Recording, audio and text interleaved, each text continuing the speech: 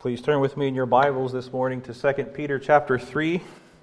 We'll be looking at 2 Peter chapter 3, verse 3 through 7. Let me explain the scripture readings that we read this morning just briefly. I picked both of those passages because they work off this analogy that we find all throughout the Old Testament between the Old Testament sacrifices and the end of the world. Of course, the idea of the Old Testament sacrifice is that it's a picture of the wrath of God that is due to a sinner. When we think of the Old Testament sacrifice, we think of its two elements. We think of the shedding of blood, and we think of the consuming of its body to ash by fire. And those are both pictures to us of what God will do to the unrighteous and to the ungodly at the end of the world, and in fact will do to this creation. He will destroy it, He will shed its blood, and He will burn it to ash. And the point of those Old Testament sacrifices is to remind us that we desperately need a Savior. We need someone to stand in our stead, to bear that blood shedding for us, and to bear the hot wrath of God that is due to us and to our sins. And the Scriptures teach us that God has provided such a sacrifice. He has provided the Lord Jesus Christ, the substitute, the atoning sacrifice for sinners, for all who will take refuge in Him, for all who will believe in Him and trust in Him. They will be saved on that great day, and they will behold the glory of God as He executes His vengeance upon His enemies and theirs. And so both of those passages are suitable introductions to what we are going to be talking about this morning from 2 Peter chapter 3, verse 3 through 7. In the passage before us, Peter is warning us that there is going to be opposition to this idea that God is going to destroy the earth, that Christ is going to come again, and that He's going to bring a total destruction by fire of the universe, and that He is going to hold the unrighteous and the ungodly and the scoffers and the unbelievers accountable for their sins. This comes as part of our series in 2 Peter. Now remember the context here. 2 Peter is about growth in the Christian life.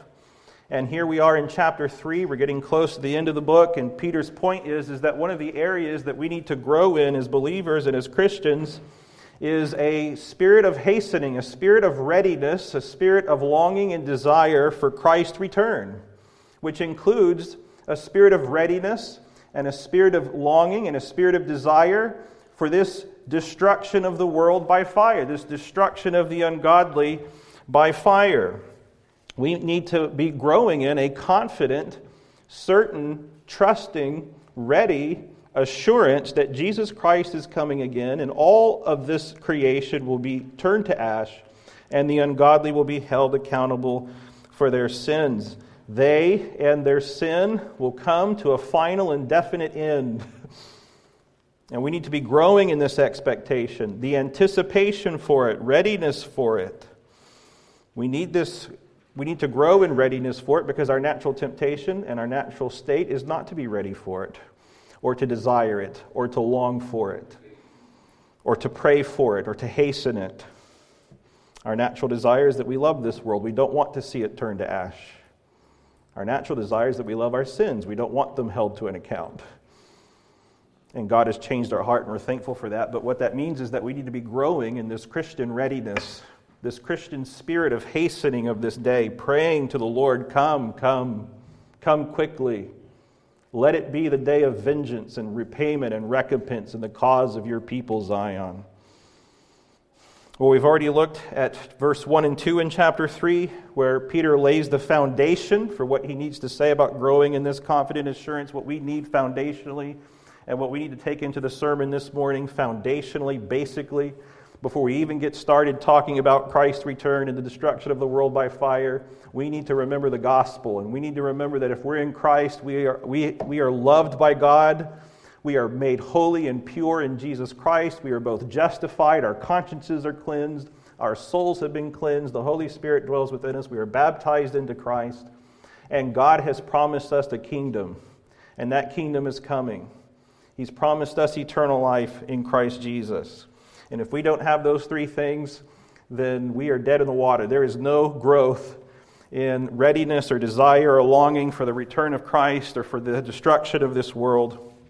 But if we know that God loves us, and we are confident and assured of that by faith in Christ, and that we are baptized, and that the kingdom is ours, and God is going to give it to us, then we have everything we need foundationally to get started thinking about what we need to grow in this readiness and this longing and this desire for Christ's return. But now here we come to verse 3 through 7, and as we've said, vital to this growth in Christian readiness for Christ's return and for the destruction of the world is an awareness of opposition to it. Scoffers will come, and we need to be aware of opposition to it lest we be carried away by it, lest we lose our trust and our hope in God in the second coming of Christ and the destruction of the world.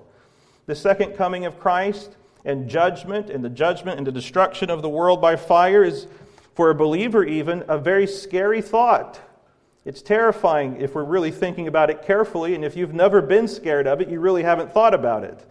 It's a scary doctrine. It's a doctrine that raises lots of questions in us, uncertainties.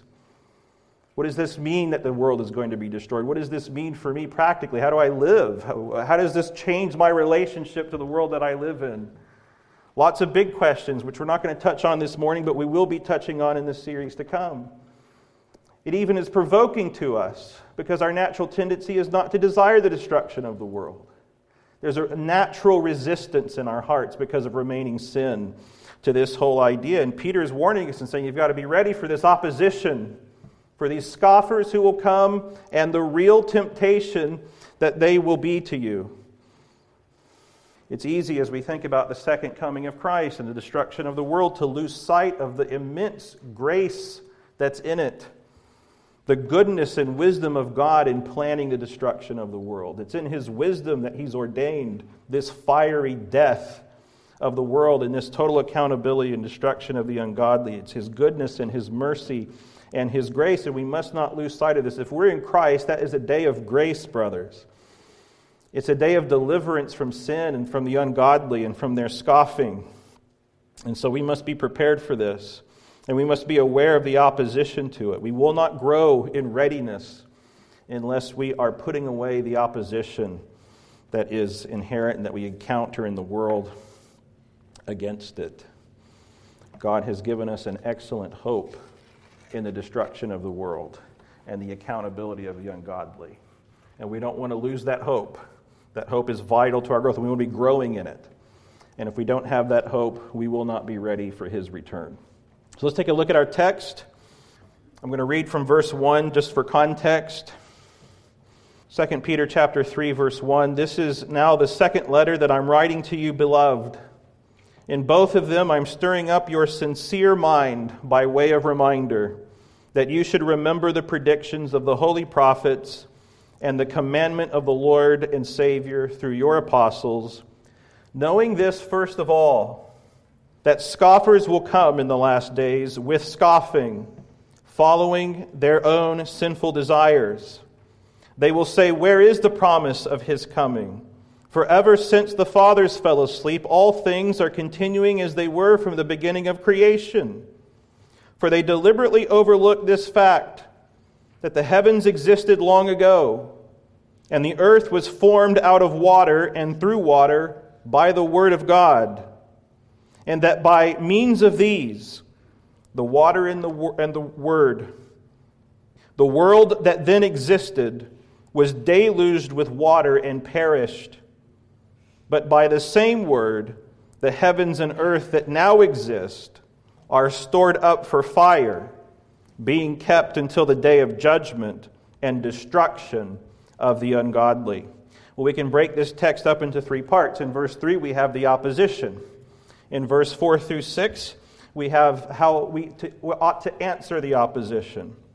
And in verse 7, we have the hope that God Himself will answer the opposition. Or we could put it like this. In verse 3, we have scoffers and their scoffing. In verse 4 through 6, we have their bad arguments and biblical answers. And in verse 7, we have the gospel truth about second coming and the total destruction of the world by fire and the destruction of the ungodly with it. So in verse 3, we have the scoffers and their scoffing. Look at how Peter puts this in verse 3. Knowing this, first of all, that scoffers will come in the last days with scoffing, following their own sinful desires. Notice that Peter uses this language of knowing this first of all. What he means is of first importance. He's getting our attention here. He's telling us that we need to take this very seriously, is what he's telling us. We have a temptation not to take it seriously. We have a temptation to scoff. We have a natural tendency to take lightly or to discount or not to consider important the presence of scoffers, and especially the thing that they're scoffing at, which is the second coming of Christ. I know that this is something that we all struggle with. It's not a doctrine that we typically think of. It's a doctrine that we're aware of. It's a doctrine that we all affirm. We all raise our hand and say, yes, praise the Lord, Christ is coming again. But it's not operative often in our lives. We don't take it seriously enough. And that's what Peter's pointing at here. He said, first of all, there's going to be scoffers. Your temptation is to discount this doctrine, to count it small and lightly, and to not think about it and not to make it an operative principle in your life. That's what he's getting at here. So he says, first of all, there's going to be scoffers. They will come with scoffing.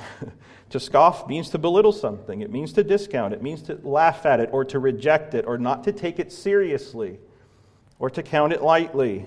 In the Old Testament, the common trait of the unbeliever and the wicked was that he was a scoffer. He discounted God's word. He rejected it. He set it aside. He didn't take it seriously. Maybe he gave lip service to it, but he didn't engage with it in his life in a serious way. He's a scoffer. He's called the fool in the book of Proverbs. Peter here, first of all, has in mind scoffers. He's thinking about the false teachers. He's thinking about people who openly reject the doctrine of Christ's return or teach the people of God to reject it and not to take it seriously. It's not limited to false teachers in its application. There are, of course, false believers in our midst, people who don't take it seriously in their lives, and they can become a temptation to us. And, of course, each and every one of us is open to the temptation of following these scoffers because the temptations to take this doctrine lightly or not seriously is part of who we are, or part of what it means to have remaining sin. The sin that dominates them is the sin that's still present in us, kind of an idea. The scoffers do not take seriously the immense wisdom, goodness, and grace of God that is contained in this idea that Christ is coming again. He is going to turn this world to ash, and he is going to hold the ungodly and the sinner accountable for all of his deeds, and especially his scoffing at the idea of judgment. The believer needs to take this seriously. And we need to be able to recognize the goodness and the wisdom and the grace of God that's in this if we're going to grow in a ready anticipation for Christ's return. So scoffers will come. They'll come with scoffing. What is it that they are scoffing at? Well, we've already made it very clear that what they're scoffing at is the idea of total universal destruction of the world by fire. Or we could put it like this: a total destruction of the universe by fire. A turning to ash of all the things that are created, invisible and visible. Sometimes we call this the conflagration. Maybe you've heard that term out of context in the news these days by other religions. But the Christianity has this idea of, sometimes the term is called conflagration. It's the idea of a universal destruction of fire, a destruction of the universe by fire when Jesus Christ returns again in his second coming. And let me briefly remind you, brothers and sisters, that this idea of the destruction of the world by fire in Christian doctrine comes along with the idea of the total transformation of the world at the end of time when Christ returns. And there's hope in that, and Peter's going to get to it, but that's not his point here. The conflagration is accompanied by renovation. There's death, destruction, and renewal. We're looking for a new heavens and a new earth. And we'll get to that in our series. And that's very hopeful, and it's a wonderful idea. But keep in mind that Peter's point, particularly here, is on the destruction, on the conflagration, on the destruction of the universe by fire, judgment of the wicked. This is what scoffers are scoffing at. Yes, they're scoffing at Christ's second return in general. They are particularly scoffing at this idea that God is going to destroy the world by fire and hold the ungodly accountable for their sins. Now, as a quick aside, I want you to notice that these scoffers are going to come, Peter says, in these last days. What does Peter mean when he says the last days? This is an important idea. I'm going to ask you to turn to some passages with me and follow along here. Turn with me in your Bibles to Acts chapter 2, verse 16 through 17. And I know that this is a doctrine that you are familiar with and you understand but it's good to have it reproved. It's good to go back over it and to hear it again. Acts chapter 2, verse 16 through 17. Here we are. The context is Pentecost, the day in which the ascended Lord is pouring out His Holy Spirit upon His church. And you remember the Spirit is poured out, and there are the tongues of fire, and the people are speaking in various languages and understanding a marvelous manifestation of the gifts of the Holy Spirit to mark this momentum, historical occasion in which the ascended Lord has poured out His Holy Spirit, keeping the promise of the whole Old Testament that God would pour out His Spirit upon His people when Christ came and won victory over His enemies. But notice how Peter interprets this event at Pentecost in Acts chapter 2, verse 16 through 17. Here's what he says, "But this is what was uttered through the prophet Joel. And in the last days it shall be, God declares, that I will pour out my Spirit on all flesh." When we read in the New Testament this term, the last days, it refers to the age ever since Pentecost. From Pentecost until the return of Jesus Christ, the last days began when Christ ascended and poured out His Holy Spirit upon His church. And Peter makes that explicitly clear when he says, "This is what is said by the prophet Joel, in the last days I will pour out my Holy Spirit." Turn with me really quickly to Hebrews chapter 1, verse 1 and 2. Again, I know a verse that you're familiar with and a concept that you're familiar with. But it's encouraging to think about these things. These last days. Hebrews chapter 1, verse 1 through 2. The author of the book of Hebrews says, "Long ago, at many times and in many ways, God spoke to our fathers by the prophets." He's referring to the whole Old Testament age, the age before Christ came. And how many ways God would speak through visions and through signs and through all of the prophets and through dreams and all of these various ways that God would manifest Himself, even coming at Mount Sinai in theophanies, all of these marvelous ways that God would speak to His people. But look at verse 2. "But in these last days, He has spoken to us by His Son." Again, the idea is that the last days of the New Testament is the New Testament era, ever since Christ has come. The age of the apostles, the age of the New Testament. These are the last days. Now, I love the way Paul puts this. So turn especially with me to 1 Corinthians chapter 10, verse 11. I mean, it's just wonderful what he has to say here. He's speaking here in 1 Corinthians chapter 10 to the Corinthians, and he's talking about the Old Testament. He's talking about Exodus, and he's talking about the people of Israel in the wilderness. And he's drawing out moral lessons and implications from it. And he says in 1 Corinthians chapter 10, verse 11, "Now these things happened to them," the children of Israel in the wilderness, "these things happened to them as an example, but they were written down for our instruction." He's telling us why Moses wrote the Old Testament and why the prophets wrote down their Old Testament prophecies. It wasn't for their sake. It was for your sake, Paul says. Your sake. Now, how does he define you? How does he define the New Testament church as he speaks by the inspiration of the Holy Spirit here? He says, "On whom the end of the ages has come." That's what it means to be a believer. That's what it means to be a New Testament Christian. You are one upon whom the end of the ages has come. The last days, Paul is saying, are here. And they are here now. It's wonderful. I just love the way he puts this. We don't always think about this as carefully as we should, brothers. Your reality in Christ today is the Old Testament believer's eschatological dream. The last days have come. Christ is here. He's ascended. He's ruling and reigning. He's poured out His Holy Spirit. He's gathering the nations in. There is nothing between us and eternity except for His return. There's no other promise to be fulfilled. It's all been fulfilled. The only one that remains is Christ's second return. Brothers, we are in a race, and the finish line is right there in front of us. There are no more checkpoints. There's no more water stations. It's us and the end. That's what he's getting at. This is why Peter brings out here in our passage. It's in the last days that these scoffers come. The closer that finish line comes, the louder those scoffers are going to get. It's wonderful. This brings a sense of joy to us and immediacy and urgency. And if we're in Christ, a cheerful sense of urgency. And if you're here today and you're outside of Christ, it ought to bring to you a fearful sense of urgency, because your doom is coming quickly. But God promises that if you believe in Jesus Christ and you trust in Him, you will be saved on that day. Join the people of God in salvation and know what it means to rejoice in the conflagration. Well, we need to understand their motivation, Peter tells us. Knowing this, first of all, scoffers will come in the last days with scoffing. Why do they scoff? Because they're following their own sinful desires.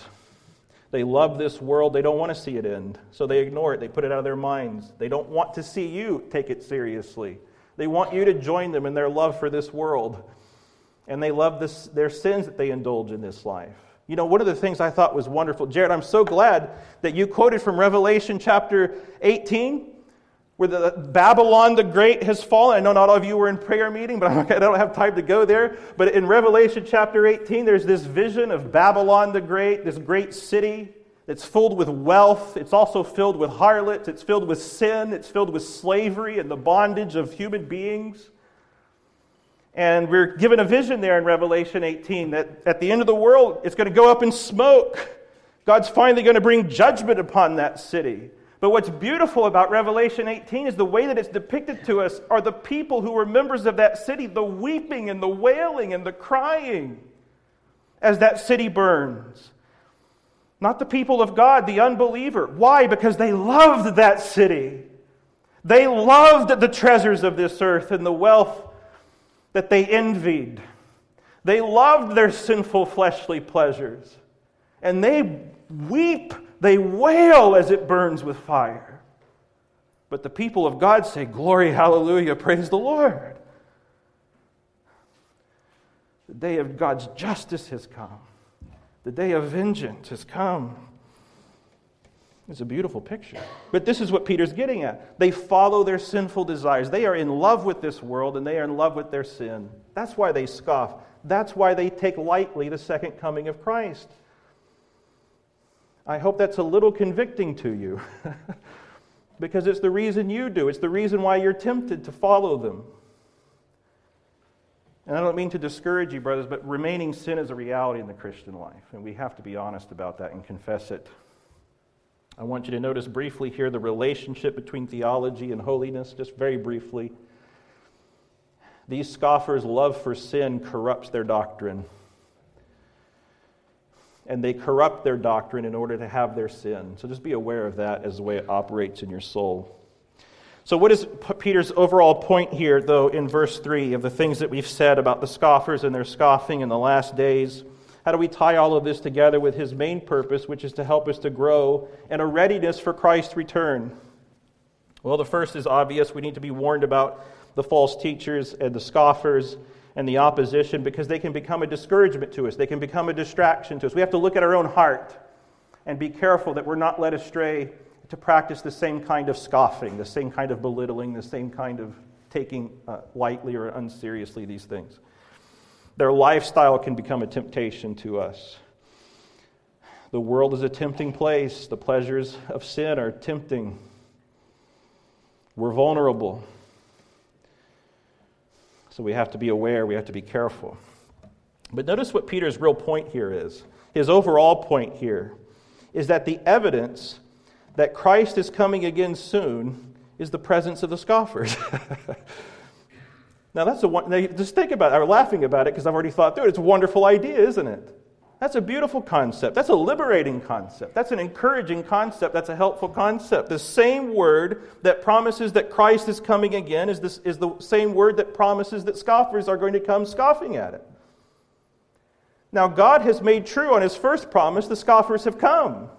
You see it in your own heart. You see it in the world. You see it in false teachers and so on. Well, if He made good on the promise of the scoffers, brothers, you can be absolutely certain He's going to make true on His word about the coming of Christ. The evidence for His return is the denial of it. The more denial of it, the greater the weight of the evidence against those who deny it. The very presence of the temptation to deny His second coming is a reaffirmation that it is coming quickly. That's a total destruction of the universe by fire.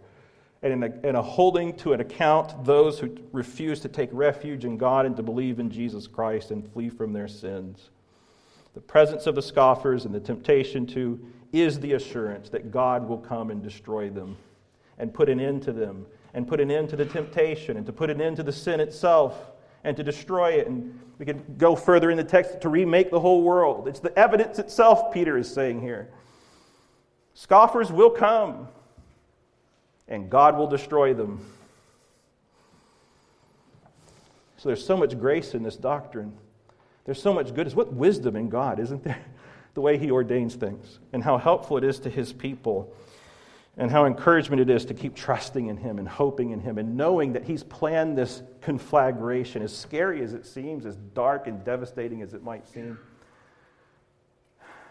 He's planned it for our well-being and our good. We go on to verse 4 and 6. We have the bad arguments and biblical answers to these scoffers. We can see their bad arguments in verse 4. This will be helpful for us. Here's what Peter describes their scoffing. He says, they will say, where is the promise of His coming? For ever since the fathers fell asleep, all things are continuing as they were from the beginning of creation. Now, this is the mindset of a scoffer. Where is Christ? I don't see a return. I don't see any evidence for a total destruction of the world by fire or a sudden or an immediate destruction of the world by fire. Where do we have in all of human history anything like that? Now, if you know the Scriptures, you think, well, there's a couple places that we could point to. But this is how they think. Let's unpack the way that they're thinking, because, brothers, this is the way you're tempted to think. This is where they're going to trap you, is in their argumentation and their reasoning. Notice how they rely upon rationalistic and evidentialist reasoning. They rely on human reasoning rather than Scripture. And Peter illustrates this for us very clearly. A rationalistic argument is one that appeals to the ultimate authority of human reasoning. A naturalistic or evidentialist argument is one that appeals to the ultimate authority of a man's ability to interpret the evidence. The natural man looks at the world around him and says it's unreasonable to conclude that it's going to be destroyed. We have a whole history of thousands of years that it hasn't been destroyed. It makes sense that if the sun rose yesterday and it rose today, it's going to rise again tomorrow. And if it made it to its setting point, it's going to do so again tomorrow. Where is the promise of His coming? For since the fathers fell asleep, all things are continuing as they were from the beginning of creation. It's unreasonable to conclude it will destroy. There's no evidence that it will be suddenly consumed with fire. There is also implicitly here an agnostic argument, neither rationalistic nor evidentialist. But this question, where is the promise of His coming, can be taken. What's the point of it anyway? Even if Christ is coming again, even if the world is going to be destroyed soon, this is an unfair burden to place on me. It's forcing me into an extreme way of living. What do you want me to do, just escape the world? And that touches on a really good question, doesn't it? One that we're going to be addressing later on in our series of how we as believers respond to this doctrine in the way that we live our lives in this world, in the transient world that we live in, and how we react to its transience. I can't know if Christ is going to come again. Therefore, I don't need to think about it. It's not important. It has no practical implication in my life. This is the way these scoffers scoff. Where's the promise of His coming? For ever since the fathers fell asleep, all things are continuing as they were from the beginning of creation. Now, the Bible warns us about this way of thinking. Proverbs chapter 14, verse 12. There's a way that seems right to a man. Its end is the way of death. And we have to be careful about this kind of argumentation. These kinds of arguments are weak because they reject the authority of God's Word. Where is the promise of His coming? There's a rejection of God's promise. This, of course, does not mean that we throw out reason itself or evidence or asking really tough or good questions like the agnostic might or the cynic. But we must not exalt them above the authority of God's Word. The sin of the scoffer, the mistake that he's making, is he's questioning God's promise. It's really simple, but brothers, it's powerful and it's important and it's helpful to us. Let me challenge you for just a moment. Are there ways that you think like the scoffer in your life? I mean, the way of thinking. Certainly about this doctrine, but are there other areas in your life? Let me ask you a question. Are you ever anxiously, sinfully worried about something? Are you ever tempted to be unthankful and discontent because of the way God's providence is working in your life? I mean, those are just two simple, basic ways, brothers, that you will show in your own life the reasoning of the scoffer on a day-to-day, ordinary way basis. The person who's sinfully anxious is basically saying, I know better than God does. There's a way that seems right to me,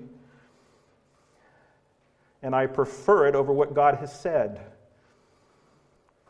Same thing for the person who's discontent. And especially we have to look out for this when it comes to the second coming. Brothers, can we not trust God that He knows what's best for us?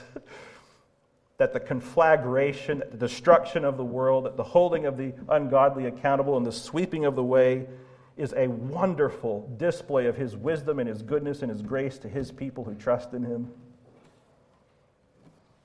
It is, brothers. And it makes us ready for it to come. Well, let's look at how Peter answers their bad reasoning, their bad thinking with biblical truth. Look, he calls them out for this. He says they deliberately overlook. Verse 5, for they deliberately overlook this fact. They willfully overlook. They willfully reject. What do they willfully reject? Well, they reject God's word. But he brings out two specific things. They willfully reject this fact that the heavens existed long ago, and the earth was formed out of water and through water by the word of God.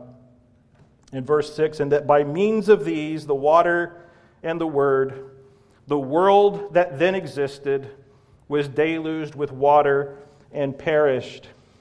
They fail to trust God's word. Peter answers them with God's word. He answers them with two places in God's word. Both of them are from the early chapters of Genesis. Go ahead and turn with me in your Bibles to Genesis chapter 1, verse 1 and 2. Peter is basically making the point that the destruction of the world by fire is not that hard to believe because God has already done something like it twice. First, in the creation of the world out of nothing, ex nihilo. And second, in the flood narrative of Genesis chapter 6 through 9. So here we are in Genesis chapter 1, verse 1 and 2. Creation ex nihilo. They deliberately overlooked this fact that the heavens existed long ago, and the earth was formed out of water and through water by the word of God. He's referencing here creation. He's especially referencing Genesis chapter 1, verse 1 and 2, which reads like this: in the beginning, God created the heavens and the earth. That is, there was nothing except God, the ultimate being and source of all being. And then the Bible tells us in other places, especially Psalm 33, that by His word, the heavens and the earth came into being. Out of nothing. Or that is, by the word of God. A wonderful, rich display of His absolute sovereign power. And as we look at that creation, His goodness. So this is what Peter means, first of all, that God has done something, a radical, immediate, unprecedented change in the state of creation. It went from a state of not being into a state of being. That's the way theologians put it. Non-existence into existence. Not there to there. He's wanting us to contemplate the immensity of this reality that God creates the heavens and the earth. It's tremendous. It's transformational. It's worldwide. It's universe-wide, of course. And it's a marvelous display of God's will and power, His sovereign will and His almighty power. But look at verse 2, because he also mentions this as well. He says, out of the water He formed the world by the word of God. Verse 2, the earth was without form and void. So this world that God created comes into existence in what is defined for us as a kind of formless, watery deep. The earth was without form and void, and darkness was over the face of the deep. and the Spirit of God was hovering over the face of the waters. And then we have the creation account, how God speaks into those waters, into the darkness and the formlessness of them. And He, in 6 days, radical transformations take place. Out of darkness, light. Out of ocean, land. Out of nothing, life. Blessing, hope, promise. Immediate. 6 days, short, unprecedented.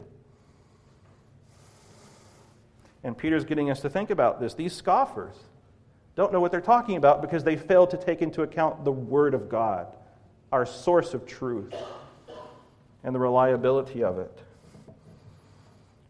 He's bringing out also that God did this by His sheer will. And I bring this out, brothers, because it's a temptation that we have to think of God as if He were a force. We want God to be predictable. We want to think that even if God is almighty and powerful and He's faithful and He's good and He's all of those things, that somehow I can manipulate Him, I can control Him. And Peter is reminding us that the scoffers throw this idea out. That the God that we serve is a God who has a sovereign will. And He is not a force. He is not an abstract concept. The Bible calls Him the living God.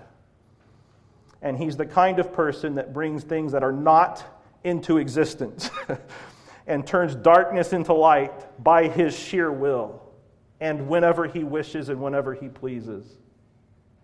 And the implication is if He can bring it into existence like this, He certainly can destroy it if He so pleases. He's the Lord God. It's His creation. He does with it whatever He wills. And there's no one who can stop Him. And there's no one who can question Him. And so Peter points us to this radical change that's already taken place in the creation of the world.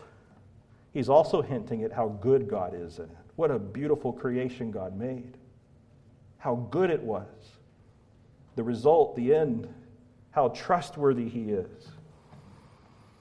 And then he brings up the second point, the flood narrative of Genesis 6 through 9. And we see this in verse 6. And by the means of these, the water and the word, the world that then existed was deluged with water and perished. Now again, Peter's point here is that God has already destroyed the world once in judgment, and He saved those who trusted in Him and took refuge in Him and believed in Him. It's reasonable to conclude that if He says He's going to do it, He can do it again. He's already done it. He did it in the flood. You remember the flood narrative. This world that God creates falls into sin through Adam, and death enters the world, and corruption, and people increase their sin. And it gets to the point where God is ready to bring judgment upon them, and so He pronounces a judgment upon the whole world. You know Genesis chapter 6.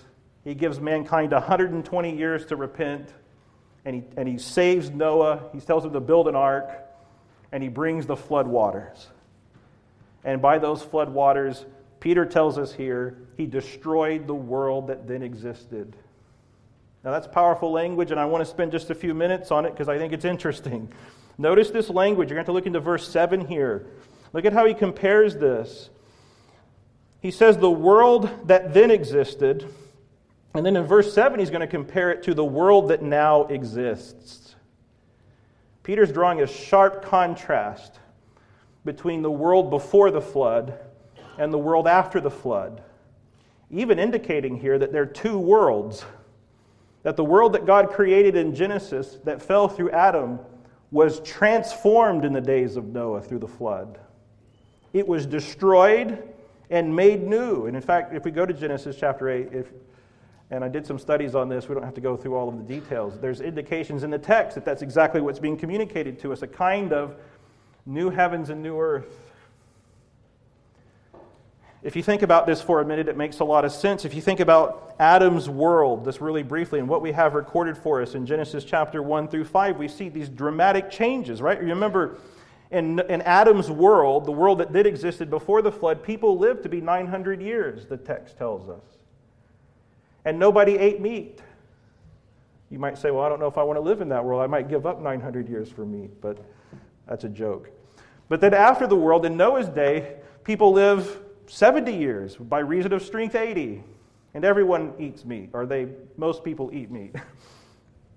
People who are healthy and survive eat meat. And we don't want to speculate on all the differences, but my point is that the text shows us that there's a difference in the order of the universe between Adam's world and Noah's world. And so Peter brings that out here for us. The world that then existed in the days of Adam was destroyed by water, universal destruction by water, a holding to an account, a slaughtering of the wicked of that day. And out of it, God created a new world, Noah's world. And He saved Noah alive. This raises the question of continuity and discontinuity that we'll be addressing. And just very briefly, it reminds us that there are similarities and dissimilarities between the world that is and the world that will be. But that's a discussion for another time. I'm just saying, Peter's bringing that out to us. He's raising that question here.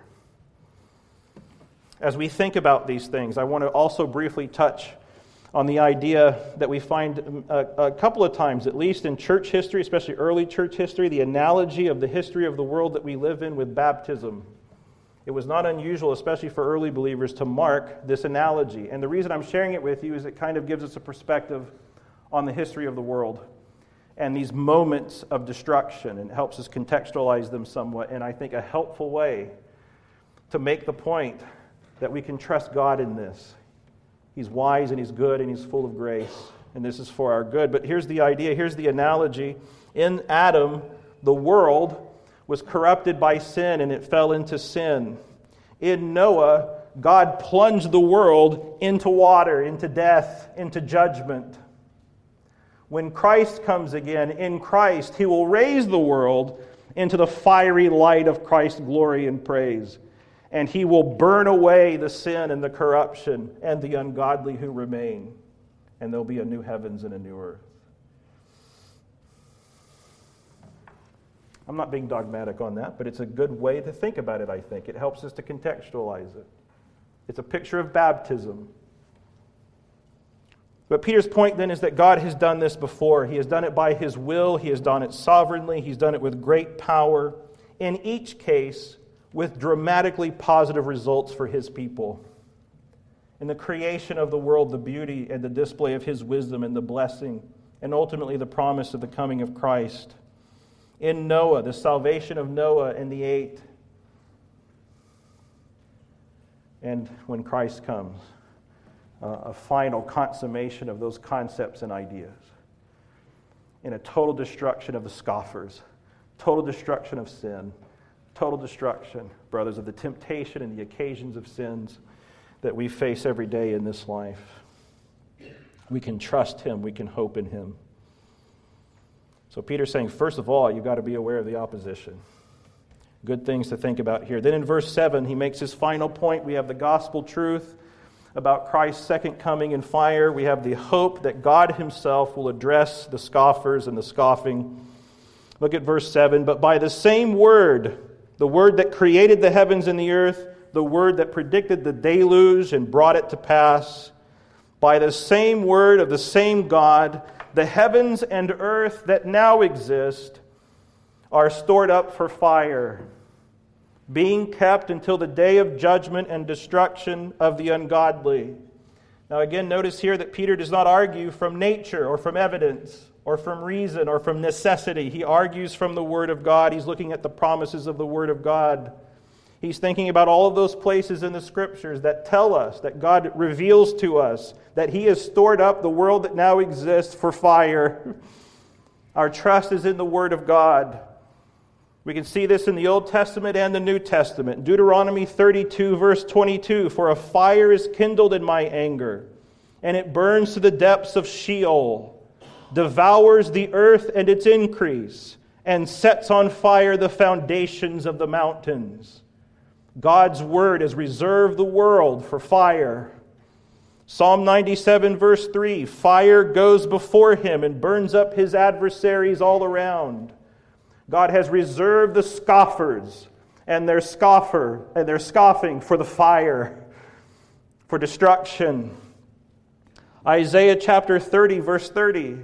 And the Lord will cause his majestic voice to be heard, and the descending blow of his arm to be seen, in furious anger, and a flame of devouring fire, with a cloudburst and storm and hailstones. We already read Zephaniah chapter 1, verse 17 through 18. Neither their silver nor their gold shall be able to deliver them on the day of the wrath of the Lord. In the fire of his jealousy, all the earth shall be consumed. Turn with me to Malachi chapter 4, verse 1 through 3. The Word of God has stored up this world for fire. And we're just sampling, bro. We're just sampling the passages that we could look at. There's so many.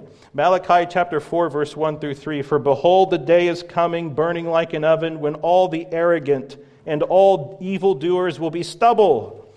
The day that is coming shall set them ablaze, says the Lord of hosts, so that it will leave them neither root nor branch. Total destruction. But for you who fear my name, the Son of Righteousness shall rise with healing in his wings. That's a beautiful picture, isn't it? Of the burning of the earth and the burning of this Son of Righteousness. And the contrary effects that it has, the destruction of the ungodly and the renewal and purification of those who trust in God and take refuge in him. Same fire, different results. See God's grace, see his wisdom, see his goodness.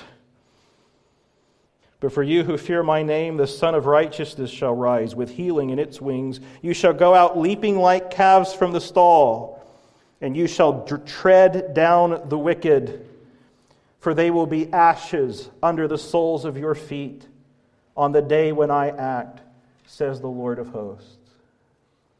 God is burning the world, brothers and sisters, for your sake, for your well-being, for your good.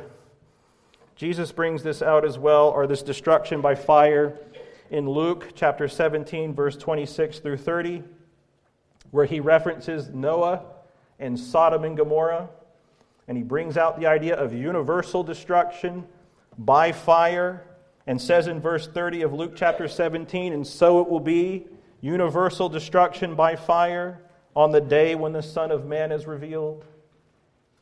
And he speaks to us in that context of Noah, who was saved in the ark, and of Lot. You remember Lot? We covered Lot, who took his time getting out of the fire, had to be dragged out by the angels. And God was not willing to bring the fire until he had repented, until he had come out. Destruction of the ungodly, salvation for his people. 2 Thessalonians. Turn with me to 2 Thessalonians. Chapter 1, verse 6 through 10. The Apostle Paul speaks of this conflagration. God, through Paul, reserves this world for fire. In 2 Thessalonians chapter 1, verse 6 through 10. Since indeed God considers it just to repay with affliction those who afflict you, and to grant relief to you who are afflicted as well as to us. He has primarily in mind here persecutions. We could extend that application to all of the hardships and difficulties that Christians face in a world filled with sin and sinners. The temptations, the scoffers, the false teachers. God is pleased to grant relief to those who are afflicted as well as to us, when the Lord Jesus is revealed from heaven with his mighty angels, verse 8, in flaming fire, inflicting vengeance on those who do not know God and on those who do not obey the gospel of our Lord Jesus. They will suffer the punishment of eternal destruction away from the presence of the Lord and from the glory of his might, when he comes on that day to be glorified in his saints and to be marveled at among all who have believed in him. And I read that to you, brothers and sisters, so that you can see the instrument of that fire is the Word of God. our Savior, the King of Kings, the Lord Jesus Christ. That fire comes with him. That conflagration is the announcement of his personal presence. And we are caught up in the air. Paul is telling us very clearly, so that we can watch it burn with him, so that we can behold his mighty power in the destruction of this world and the destruction of the ungodly.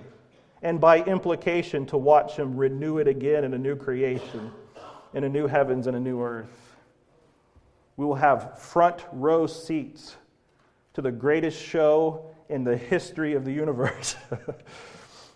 We will see Christ bring the fire of destruction, and we will glorify him, and we will marvel.